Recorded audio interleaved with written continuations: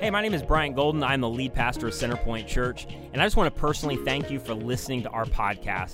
And I also want to invite you wherever you are around the country or in the Tampa Bay area to join our digital online campus at centerpointfl.org. And here's what you need to know. Our vision is to create an alternative to church as usual for all people.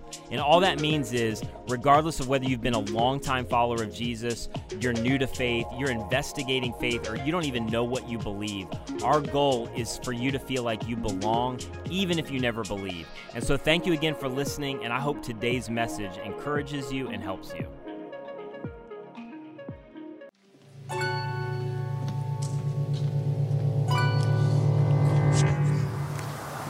You know, pain is a lonesome place. I don't have to tell you, do I? It'll drop a rock in your stomach right through your pounding heart. And when your knees are so weak, you hit the ground and you finally realize you don't got this. Well, now you might just make it. You see, the tallest tree may not weather the storm, but its roots do. So dig in, stand up, and let the wind blow. Because there's hope.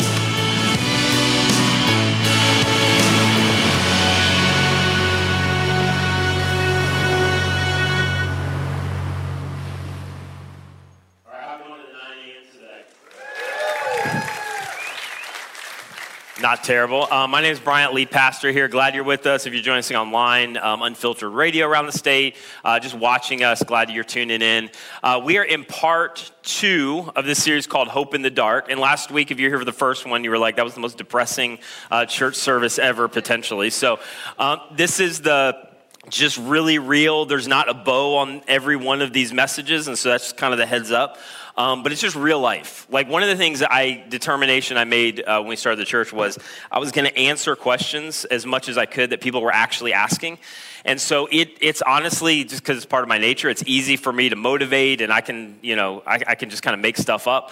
But when it really gets down to like the hard reality of walking through hard things, like people need something of substance. And so in this series, what we're talking about is how do you find and how do you maintain hope when you're just in a dark period? Like, and this is the reality about life, man. Like, you're either coming out of something that's hard, you're in it right now, and this kind of sucks to think about, but you're going to be in it. Like, that's just life. And so how do you find and maintain hope in those seasons? Now, one of the things that we do a lot of times when things are hard, when they're dark, is that we find hope in waiting for things to change. But here's really maybe the tough thing to consider is, and this is really relevant to a lot of us, how do you find hope when you're not sure it's going to change? When there's kind of nothing to wait on anymore? Because there's certain times where you are waiting for the educational or financial dream to come true, and then there's a realization like it's just not going to happen. Like, I'm not going to study in this country, at least, around this degree. Like, what I thought was going to happen is not going to happen. And in a sense, my source of hope kind of vanishes. Or like, you get to the end of, you've tried all the counseling and you've worked on the marriage and you're not sure it's going to get healed. You're 15 and like things are just off the rails at home and you really can't leave anytime soon. Or you're in a place where like you've been hurt and you're trying to figure out how to walk through that hurt, but there's no easy solution to that. The hurt doesn't go away. Or you're kind of in a place where you thought you would be at this season of your life, you're just not there. And so like all of the dynamics and the layers of just being in a place where it's just not what you wanted. And in some cases, what you were hoping for, like that dream has already died. Like that dream is not a reality any longer. And you have really no good options. And at the end of the day, all of your options are just bad. There's no solution. There's no easy fix. So a lot of times when we get into really dark seasons, our options become, well, just give up and run, we looked at that last series, not a good option. It's like reach for something to self-medicate or self-soothe or make yourself feel better for a season. A lot of times when you go through something really difficult, the option that we reach for is comparison, which is unbelievably deadly when you're walking through a really difficult time. I mean, here's the thing about when you're walking through a really tough time, and you know this, right? Everybody else's successes are exaggerated. Like that's how you feel. Like I'm in this place and everything's going great for them. God's not answering my prayer, but God's answering their prayer. And then just everybody else's success gets exaggerated. And you start thinking things like, well, that's the family that I should have had. Or I feel like they got the opportunity that I should have gotten, or whatever it is.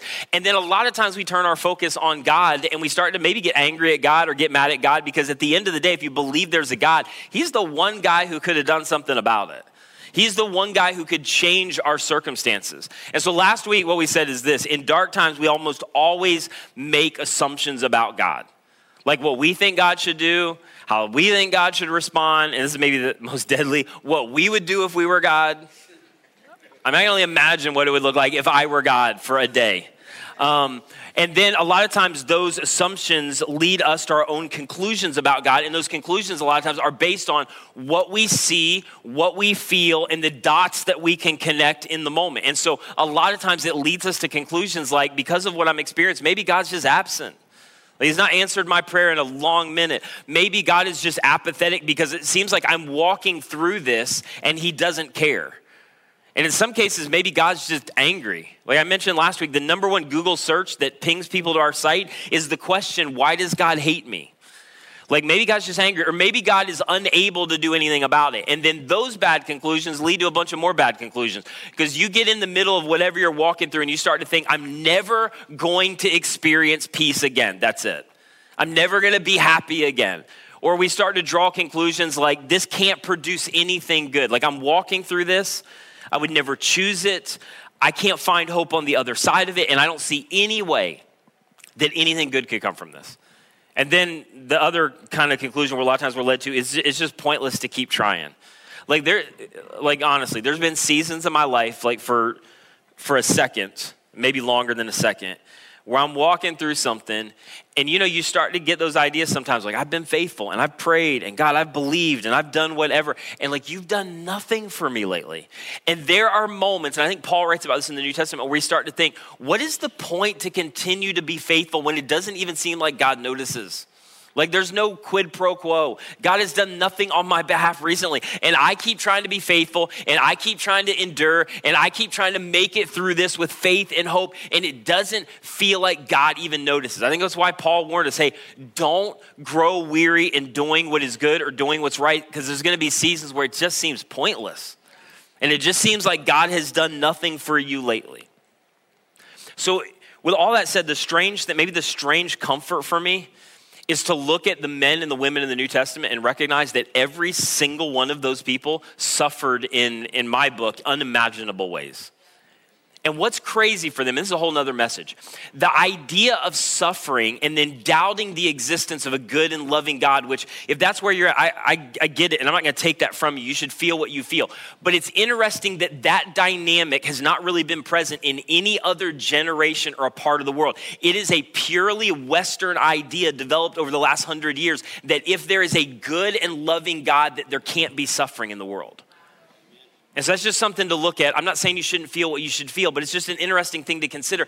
But every single one of Jesus' followers suffered in unimaginable ways. And what's really interesting is there was no contradiction for them. There was no conflict for them. Like they suffered, and somehow they were not led to these extremes of, well, it's because God's absent or angry or God is apathetic and he just doesn't care any longer. In fact, Paul, who wrote about 2/3 of the New Testament, goes so far as to say this, and I'll just tell you on the front end, this is crazy, and I'm gonna read a few of Paul's words, and I think it's his life that gives weight to this. I wouldn't make this up, and I'm not saying this, so you just need to understand that. But Paul goes so far as to say, a guy who was shipwrecked, dude was bitten by a snake at one point. If the snake would have beat him down too, that would have been really interesting. The guy was stoned with rocks, like he was almost stoned to death. He was like, all kinds of stuff happened. I just feel like I need to throw that out to this crowd. He was put in prison at one point. Like all kinds of stuff happened to Paul. And he goes so far as to say this ridiculous statement, to be honest with you, is that there is a way, even in the midst of that kind of craziness, that kind of darkness, there is actually a way to find contentment in the middle of those seasons, which is crazy. And Paul was not advocating like fatalism or apathy or like, oh, just whatever, let it happen. That wasn't Paul's personality. What he was saying is, no, I would never choose any of this. I wasn't asking for it. And I'm still praying for God to remove it. In fact, you see that in kind of Paul's journal entries in the New Testament. But simultaneously, he was able to find peace and find hope and find contentment in the midst of unbelievable circumstances. And here's the thing that we don't think about a lot of times, is discontentment is dangerous. Because discontentment is the thing, whether you realize it or not, if you can kind of connect the dots, discontentment is the thing that leads to a lot of the self-destructive decisions that we make. And discontentment is the thing that leads us to places where we consider things that create a lot of regret, and we end up in places where we lose a lot of our hope. Because isn't it true, in really difficult, dark times, you will consider things that you wouldn't consider in other times. There are things in the dark that you will reach for, that you will think about, that you will consider, that you will contemplate, that you won't contemplate in the light. And Paul's like, discontentment is actually extraordinarily dangerous.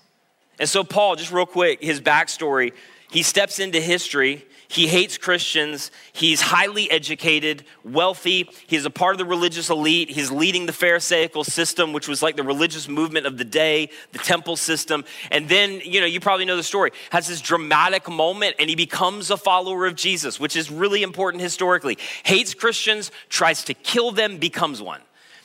And then 10 years into Paul's journey, he was Saul, name's changed to Paul, because like God can do that. It's like, we're going to change your name. And so you're going to be Paul. And Paul, 10 years in, gets arrested because he becomes a Christian under Rome, if you know anything about that. And he becomes arrested under Nero and put into house arrest, basically in a prison or a dungeon in Rome. And come on, a Christian under Nero, not a happy time. Like Nero historically would use Christians on stakes, light them on fire to basically decorate his garden. And so Paul is in those kinds of circumstances. And let's not lose the reality of this. He would never choose this.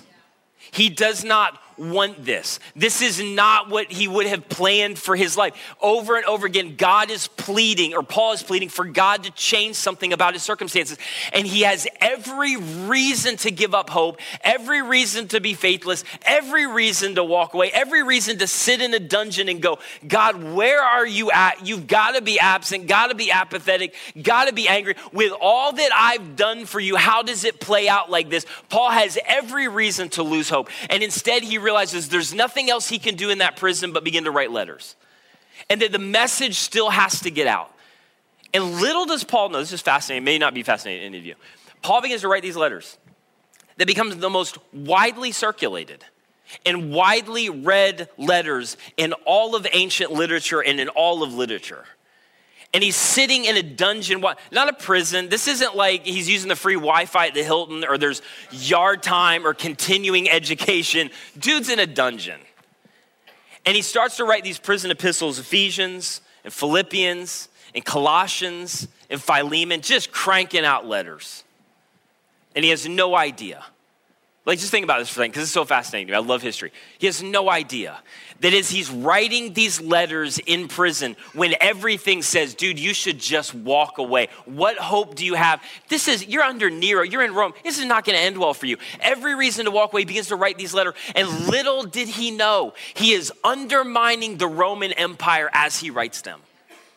Little does he know, he is writing documents that are going to change people's view about how to relate to God and are going to turn upside down how Gentile people relate to God for the rest of the generations. He's sitting in these prisons and he is writing, and he has no idea that he is shaping and he is changing Western culture and would become maybe the most influential man in history for hundreds of years. He has no idea. I mean, come on, what are the chances that he would sit in prison with every reason to give up and write letters that would survive Rome and survive Nero and survive the first century? And we'd be talking about them today, and literally they would influence and change the world. And in that moment, he had no idea what God was doing in the most horrific circumstances imaginable because he chose to maintain hope. I just want to say this and I'll come back to it again. You have no idea what hangs in the balance of your decisions. to remain faithful when everything mitigates against it. You have no idea what God is doing. Paul had no idea. And this is the uncomfortable reality, but in the dark times, not only is God not absent and apathetic and angry or unable, as we've said so often, it is generally the epicenter of God's greatest activity, God's greatest work. And so Paul is sitting in a prison, in a dungeon, and he writes one of these letters, which was a letter to Philippi, this little place, and he knows what they're going through, and he writes about kind of his circumstances, and he writes about what he's been able to discover and find in the midst of this really, really dark time. And basically, he's sitting in a prison. He's waiting for like some help to come. So he's there, and generally the churches that Paul had already started, they would like send him things, like a little, I mean, if you were in prison now, like they would do, and Sports Illustrated and like food and whatever. I don't know what Paul needed, but like Paul's waiting for money or he's waiting for supplies, whatever, and they don't come, and he's sitting in that prison, and finally he writes to Philippi because he gets some help back. And here's what's really interesting. He writes to Philippi, and if you were to read the whole letter, which we're not going to do today, the whole letter is about freedom. The entire letter. It's in different contexts, but the whole letter is about freedom. And Paul is writing it while he is in chains. And what's interesting is you read it, I think he was more free than a lot of us are. And here's what he writes to the Philippi church. He said, first off, chapter 4, verse 10, I rejoice greatly. All right, stupid. Like, that's just dumb. Not Paul, you're not, because I'll see you one day. Like, but that's just ridiculous. You're in a prison. And here's what Paul's saying. Yeah, I'm in a prison, but I just want you to know, this is not me going, well, this is amazing. This is awesome. This is exactly where I wanted to end up in life. 10 years into this career trajectory, this is where I had it. But Paul's going, I get the option to define my thinking. And I'm just telling you, I have every reason to look at all the extenuating circumstances and give up. I've not done that because even in this, there is reason to maintain hope. And I get the final edit on what my thoughts are going to produce. And so he says, actually, there are things to rejoice in even here, which is crazy. So I rejoice greatly in the Lord that at last you've renewed your concern for me, talking about this church in Philippi. Basically, Paul's been waiting and none of their help came. So he's like, any day now would be amazing. And Paul is in prison and he has every reason to question, do they care? Does God care? Is help coming? And Paul's basically says, listen, I had two options. I could either resent or I could be content. And I found, as he's going to say in a minute, as crazy as it may seem to you, I found the secret to finding contentment even here, even under these circumstances. And then he says, indeed, you guys have been concerned, but you had no opportunity. Like I was trying to believe the best about you. I believe that you wanted to, you couldn't. It didn't show up. Finally, it showed up. I'm super grateful. And then he uses this letter to the Philippians as a launching point for this discussion. He says this, I'm not saying all this because I'm in need. And I just to stop for a second. And Paul, I don't think he's not looking at his circumstances and trying to create a reality that isn't there. He's just saying like, no, I know where I'm at. I understand what I'm involved in. I just want you to know, like, even though help hasn't come or help was delayed, it took you guys a long time. I'm good. No, I know where I'm at. Like, you ever meet those people that are walking through circumstances, and sometimes it's just artificial or it's kind of fake, faux faith, and it's like, just stop and be real for a second. But then other times you meet people, and they're walking through devastating circumstances, and you're close enough to go, no, they really believe this. Like, there's really an extraordinary faith in the midst of this, and you almost want to pull them aside to go, are you sure you understand what's happening? Are you sure you're clued into reality? Paul's like, no, I'm clued into reality. I'm just telling you. I've learned something about my life in a bunch of different circumstances, and by this time, Paul's pretty much experienced all of it. And I'm just telling you, even here, even if your help never came, I'm good.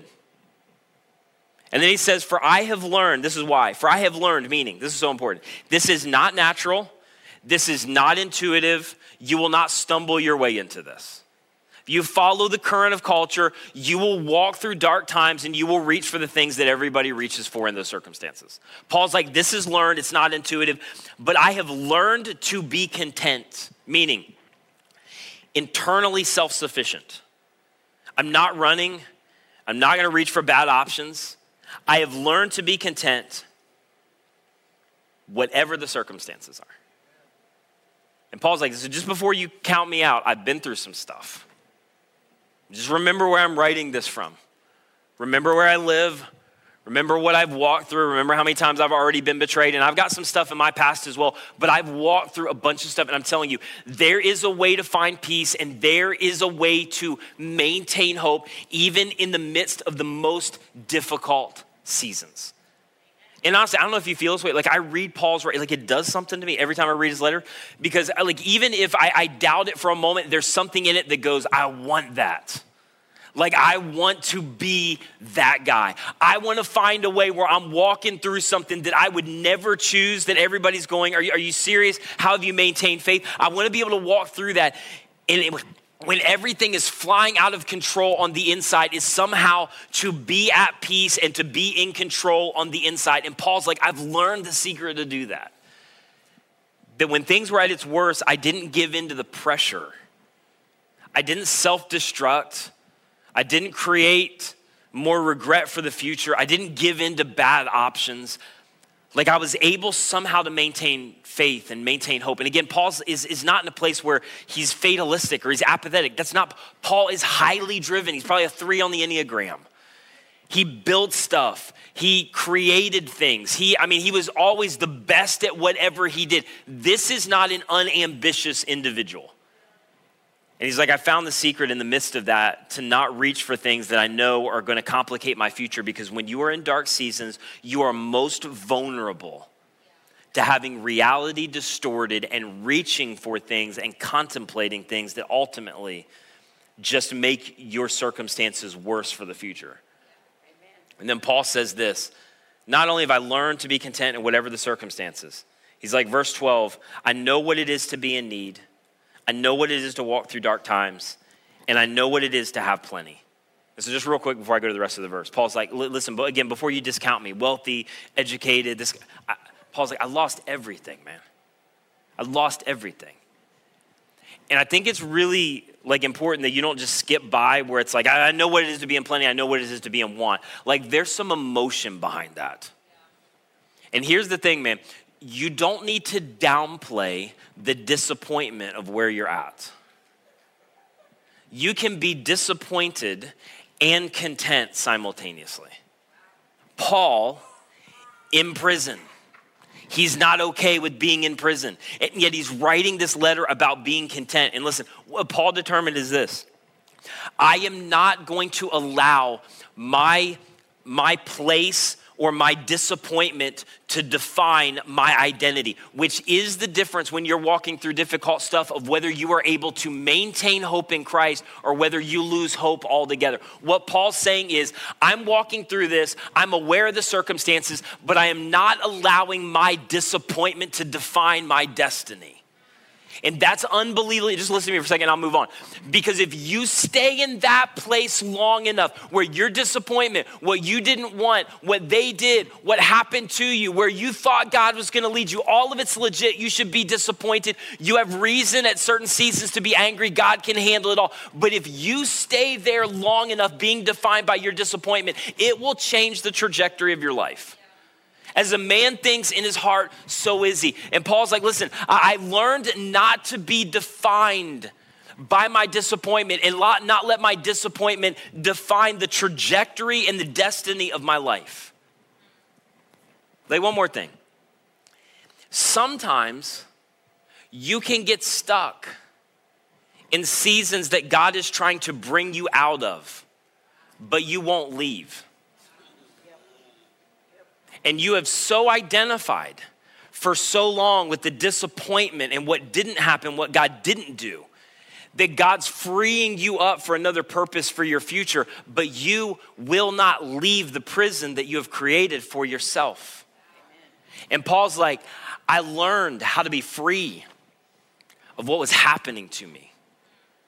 It didn't define my future. It didn't define my destiny. And isn't it true a lot of times we walk through seasons where it's both at the same time? Yeah. I've almost never walked through a season where whatever you want to identify, victory or God doing something incredible, huge win. I don't know if I've ever walked through seasons like that where simultaneously there wasn't some dark area. Like whatever it is, like you got money, you got no time. You've got peace, you have no health. You've got career trajectory. It's finally where you want it. Relationship is not what you wanted it to be. And Paul's like, I found a way in want or in plenty to be able to be free of my circumstances. And then he says this, I have learned the secret of being content in every situation. Whether I'm well fed, whether I'm hungry, whether I'm living in plenty, or whether I'm in want. Here's what's really interesting. You have to learn contentment in both seasons. Because sometimes, this is a weird thing, sometimes it's almost easier in certain circumstances to find contentment in dark times because of the reason that you always have something to hope for, always something that you're praying for that might change. And then if that thing changes, you're going to change, you're going to be all right, you're going to have hope. There's other seasons, actually seasons of plenty, where sometimes can be more devastating. Because you can actually get what you're praying for only to realize that what you were praying for overpromised and underdelivered. And what you had been hoping for all along in the drought seasons wasn't at all what you thought it was. And it's why Paul says, you have got to find a way to learn to be content, detached from your circumstances. And Paul's like, I know it's crazy, but I'm in this place where I've had it all. I've had influence, I've had education, I've had money. Now I have nothing. I'm writing letters in a prison. I'm good. I've found a way to be content, detached from the circumstances. And in the midst of the darkness, I didn't sell out and I didn't run away. And in this verse, real quick, he uses this really interesting word because he reaches outside of biblical literature and just reaches into secular literature, which Paul would do often. And he uses a word, this idea of the secret of being content. He uses a word that was found in secular literature that's found nowhere else in the New Testament. And then in the Greek, it literally has this idea. It was used in the context of like cultic mysticism. And it had the idea, the literal Greek translation has the idea of being initiated into a religious cult. Some of you are like, I knew it. So like you're 2 weeks back, you're like, I knew it was coming. Like it has the idea of being initiated into a religious cult. And so what Paul is trying to convey is what I have discovered, the secret that I have found, it is rare. Few people experience it. Few people ever discover it. But in the Greek, it literally has this idea of I have been initiated into the cult of contentment. I have found what few people find in the midst of extreme circumstances. And just one more time. Can we go over this guy's history? Like, I want to be this guy. Stoned to death, almost. Bitten by a snake, as I already said. Shipwrecked. Betrayed. Beaten in an inch of his life over and over again. Exiled to a prison or to a dungeon, trying to live this thing out under Nero in Rome. Like, think about, if you know any of the New Testament, think about how untouchable this guy seemed. Like, enemies would come to him, hey, we're going to kill you. Paul's like, fine, better for me to be with the Lord. Like, no, we're going to leave you here. We're going to stick you in a dungeon. Fine, I got work to do while I'm here. I'm going to write letters that are going to change Western civilization. Like, what do you do to this guy? You're going to kill him? He's like, fine, I'll go be with Jesus. Not going to kill him. I'm going to change the world. In Nero, little do you know that I'm undermining your empire in a region or in a place of the world where at that time in history, it looked like Nero in Rome wins as the world power. The fledgling Jesus movement loses. And Paul's like, just wait. And little did he know what God was doing in that season when he decided to remain faithful. I said this already. I think he's the most influential individual in all of Western culture, specifically until 1450 at least, the invention of the printing press. And then the printing press is invented. And what's the first thing? You can't mass produce in 1450, but the first thing that they produced at any scale? The writings of Paul. The writings of him in a dungeon under Nero. In Rome, with every reason to give up, every reason to be faithless, every reason to let go of hope, and every reason in the world to draw a lot of bad conclusions about God. And do you know what made Paul influential? What he wrote and what he endured in the darkest moments of his life. And he had no idea what hung in the balance of his decision to hang on to hope and to remain faithful. Do you know what hung in the balance, by the way? You. The church. This movement to the world that literally Paul led and Paul spearheaded, and he planted churches all over the Mediterranean Rim, and he wrote these letters, and he launched this new covenant movement to the world.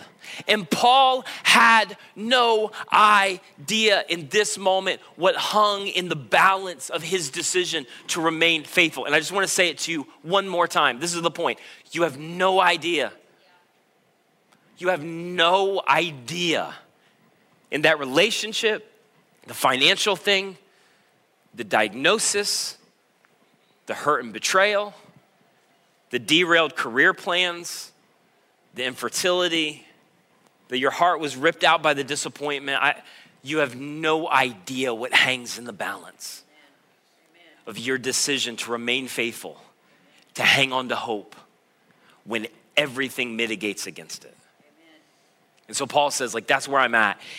And this is what I found. This is the secret I found. And I'm going to give you this next verse. And I almost pushed back on like communicating this passage because it's so ripped out of context. Like I kind of thought I'm going to preach this and nobody's going to get it because they have seen this thing slapped on coffee mugs and football banners for so long that we've completely missed the meaning.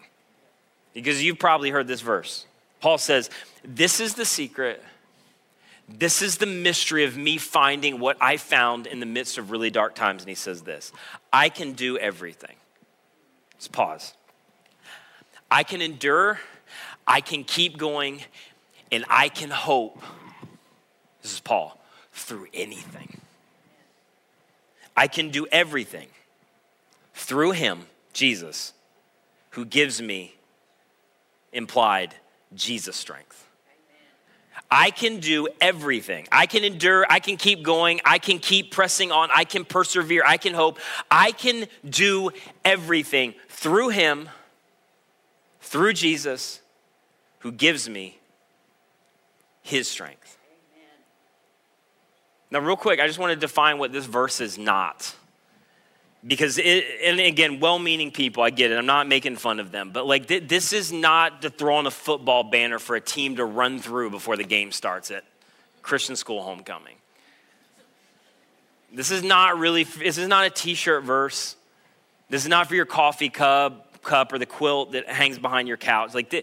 Because it loses all of its grittiness in all of its context. This was not about you running a 5K. It wasn't. This is what Paul's saying. This is not about winning. This is a verse for surviving. Just so you know what I'm writing about right now. This is about, I'm not sure it's going to change.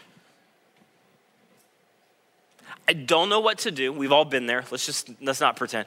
I don't know if it's going to work out the way I want. This is not what I would have chosen. There's been moments I've been tempted to think things or draw conclusions about God that probably aren't true, but it's hard not to. This is not where I wanted to be in life. I have nothing but bad options right now in front of me, and it is hard to maintain hope. That's who this verse is for. I can do everything. I can maintain, I can endure, I can press through, I can find hope through him who gives me his strength. Real quick, I'm going to teach a massive theological idea that I need a whole series for. This is like a minute of that. But all throughout the New Testament, Paul talks about this incredible mystery. You're going to read it for yourself. This incredible mystery. And it was the mystery of the church that would come to fruition, the body of Christ, where we would no longer need bulls and goats and priests and go-betweens, but now we would have direct access to God. And in this movement where now we are a royal priesthood, a chosen people for the world, and that we had intimacy with the God of the universe, and there's a mystery in that. But the other mystery that Paul talks about, and all of these are tied together, is that the moment that you place your faith and trust in Christ, the moment you say, I believe that Jesus lived the life that I couldn't, which was perfect, and he died the death that I should have died for my sin, past, present, and future, and then we believe historically, walked out of a grave alive, that when you place your faith and trust from what you can do or earn to what God has done for you, Paul talks all throughout the New Testament about this mystery of Christ in you. that the moment you place your faith and trust in Jesus, Jesus takes your sin, your dysfunction, what you've done, and then literally he gives you the life of Jesus. In fact, all throughout the New Testament, it talks about the fact that the moment you place your faith and trust in Christ, you're indwelt with the Spirit of God. You're indwelt with God's Spirit, who God is, God's power. And in fact, in another place, it says this, that all of the power that raised Christ from the dead, let's just wrap your mind around that for a second, is in you if you place your faith and trust in Christ.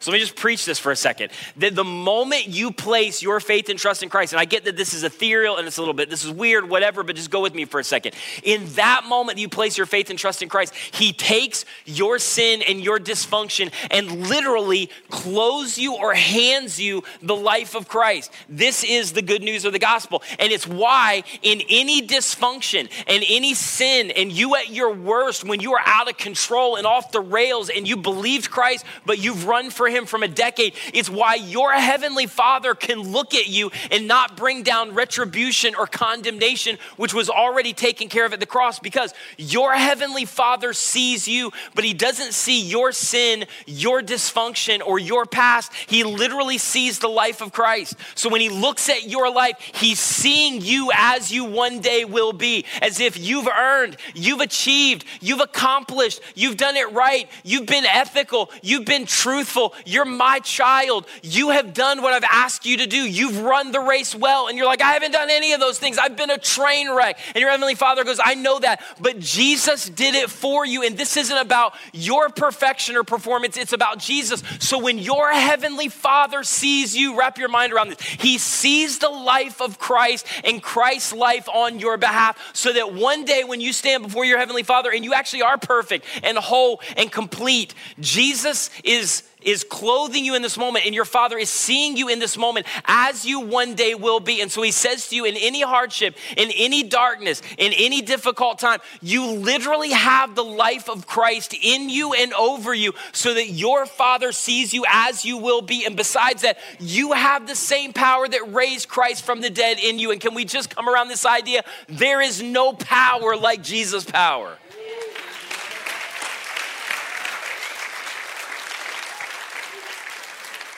I was going to preach that slower, but I get so excited about that idea that I can't stop.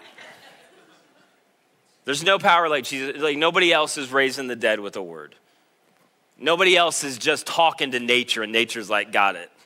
I'm obeying. Nobody else is touching blind people and they see. Nobody else is raising the lame to walk. And nobody else is predicting their death and then walking up out of a grave. Nobody has power like Jesus' power. And what Paul is trying to convey in this moment, and in my inadequate way of trying to debrief that huge theological idea, is that there is a mystery when you place your faith and trust in Christ, that Christ's life is in you and over you.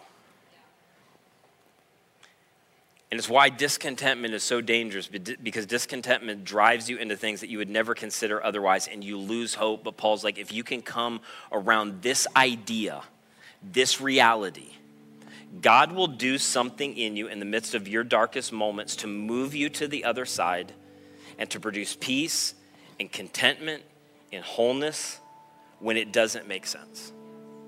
And here's how I would summarize Paul's word. This is in essence what he's saying. You need in the midst of your circumstances just to declare this reality. I can't. Like Paul basically is saying, I have reached the end of myself. Again, this verse taken out of context is like, well, I can just muster up the energy to do anything that I need to do, anything I've been called to do. No, you can't. You don't have the power in you. You don't have the ability in you. You don't have the resources and endurance in you. And so Paul's like, I can't do this. He can. Christ didn't opt out of the tension. Christ went to the cross to die for me, so that when I trust in him, he gives me his life, his power, his endurance. He walked out of a grave alive. And the moment I trust Christ, his Spirit is in me, and the same power that raised Christ from the dead is in me. And so Paul's like, I can't. He can. Because he's a resurrected Savior and he's given me his power. And he can through me. It's his life, it's his power, it's his endurance working through me in the most difficult of circumstances in the darkest of times. Amen. I can't. This is what I want to be kind of our mantra as you leave here, at least for the next week. I can't. He can. He can through me. Like whatever your circumstances, you're single and you're tired of being single. And unsingle was less complicated, but you're just in a place where you don't want to be here and there's a lot of bad options in front of you and you're just at this place in your life where you're considering things you wouldn't have considered before and you would just go, I just don't know if I can make it through this season. No, you can't. He can. And he can through you. It is the mystery of Christ and Christ's power inside of you. You're pregnant, and this pregnancy is not what you had planned for this season of your life. And in your words, it feels like the end of your dreams, the end of your plans, the end of what you wanted. There is so much tied around. It is just not what you were expecting in this moment. And there is a real reality where you look at your future and go, I can't do this. No, you can't. Just admit that. I cannot do this. I cannot endure this. I cannot make it through this. He can. He can through you.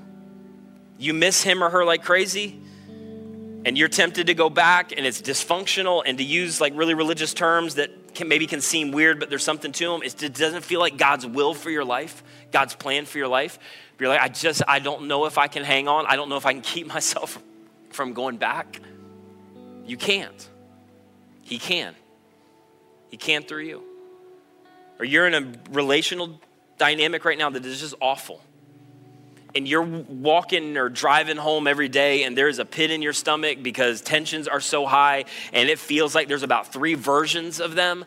And you don't know which version you're going to get. And when the garage door is going up, there is so much anxiety in you. And you've tried counseling and you're trying to hold on. And somebody told you to pray and you've prayed. And you're kind of wondering where God's at. And as you drive into that driveway with all that anxiety and wanting to remain faithful and believing that this is what God has for you in this season of your life, you're going, God, I know I feel like you want me to stay, but I just don't know if I can do this anymore.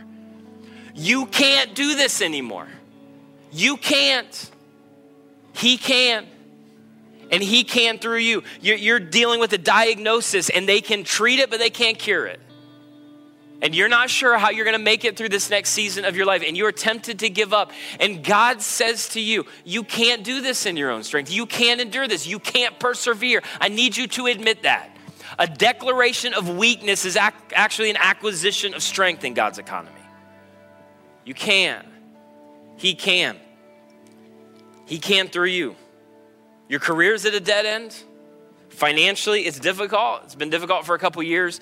And you're most tempted in kind of what you feel like is a dark place to reach for some things that are unethical or just unwise. And you would have never considered them 3 years ago. You're like, I just don't know if I have any other options and I don't know what else to do. And I just can't keep going with this. And Jesus says, no, you can't. But I can, and I can through you. And if you're like, well, I don't quite understand that. I don't either. I'm just telling you it's a mystery that Paul talks about all throughout the New Testament, and I've experienced it in my life. And that when you become aware of this mystery, it creates an awareness to the reality where God begins to do something.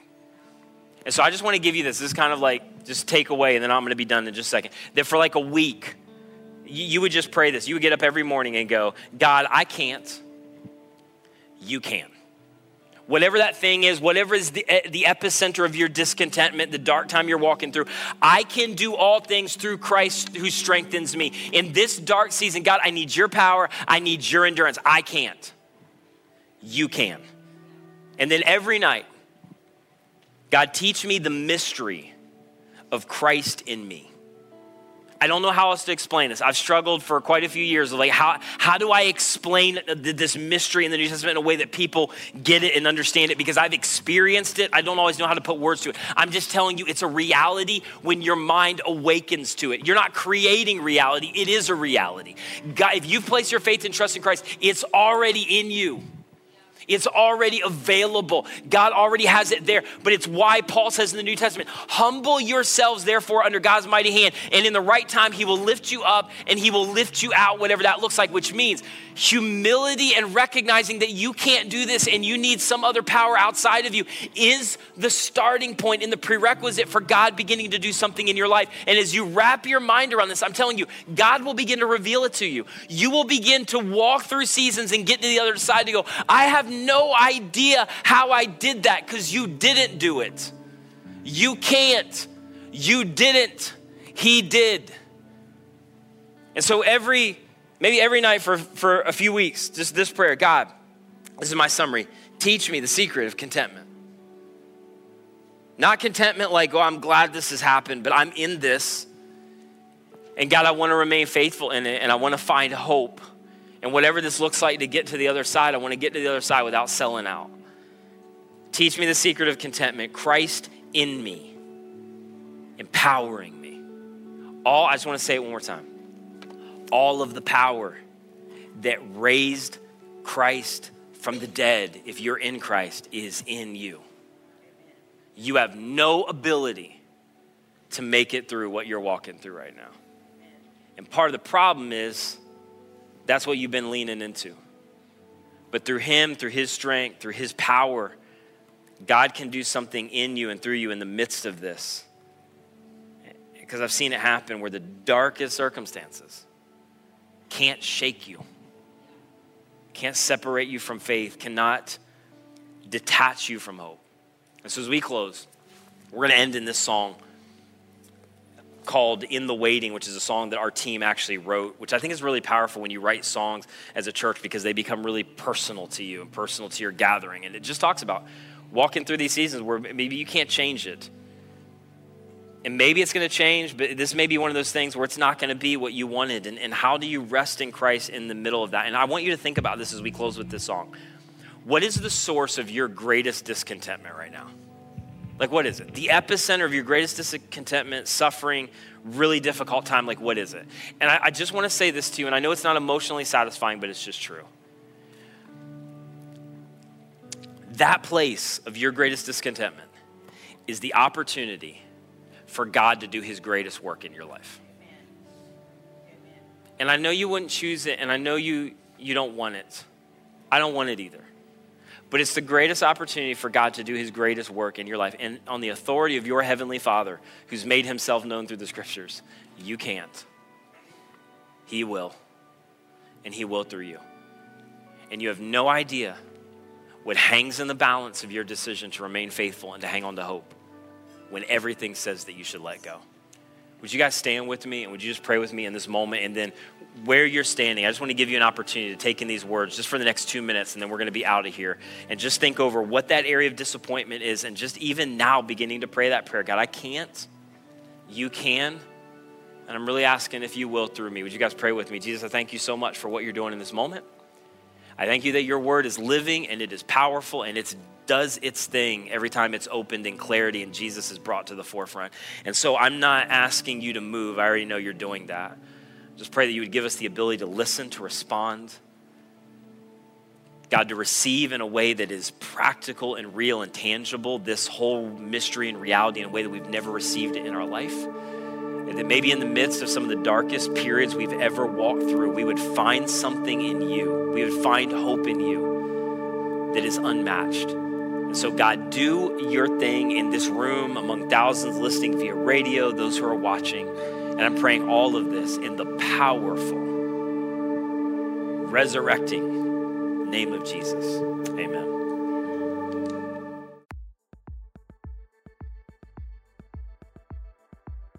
Thank you so much for listening. If you enjoyed this message or have been impacted by Centerpoint Church in any way, would you consider helping us out in one of two ways? First, if you would just spread the word, share this message with your friends, family. Maybe you could go rate and review our podcast on your favorite podcast catcher, but this helps us so much more than you know. And secondly, this ministry is supported by people like you through their financial generosity. And so if you've been impacted by any of these messages, would you consider giving to support the mission and vision of Centerpoint to see people reach with the radical grace of Jesus? You can give today on our website at centerpointfl.org. And again, that's centerpointfl.org.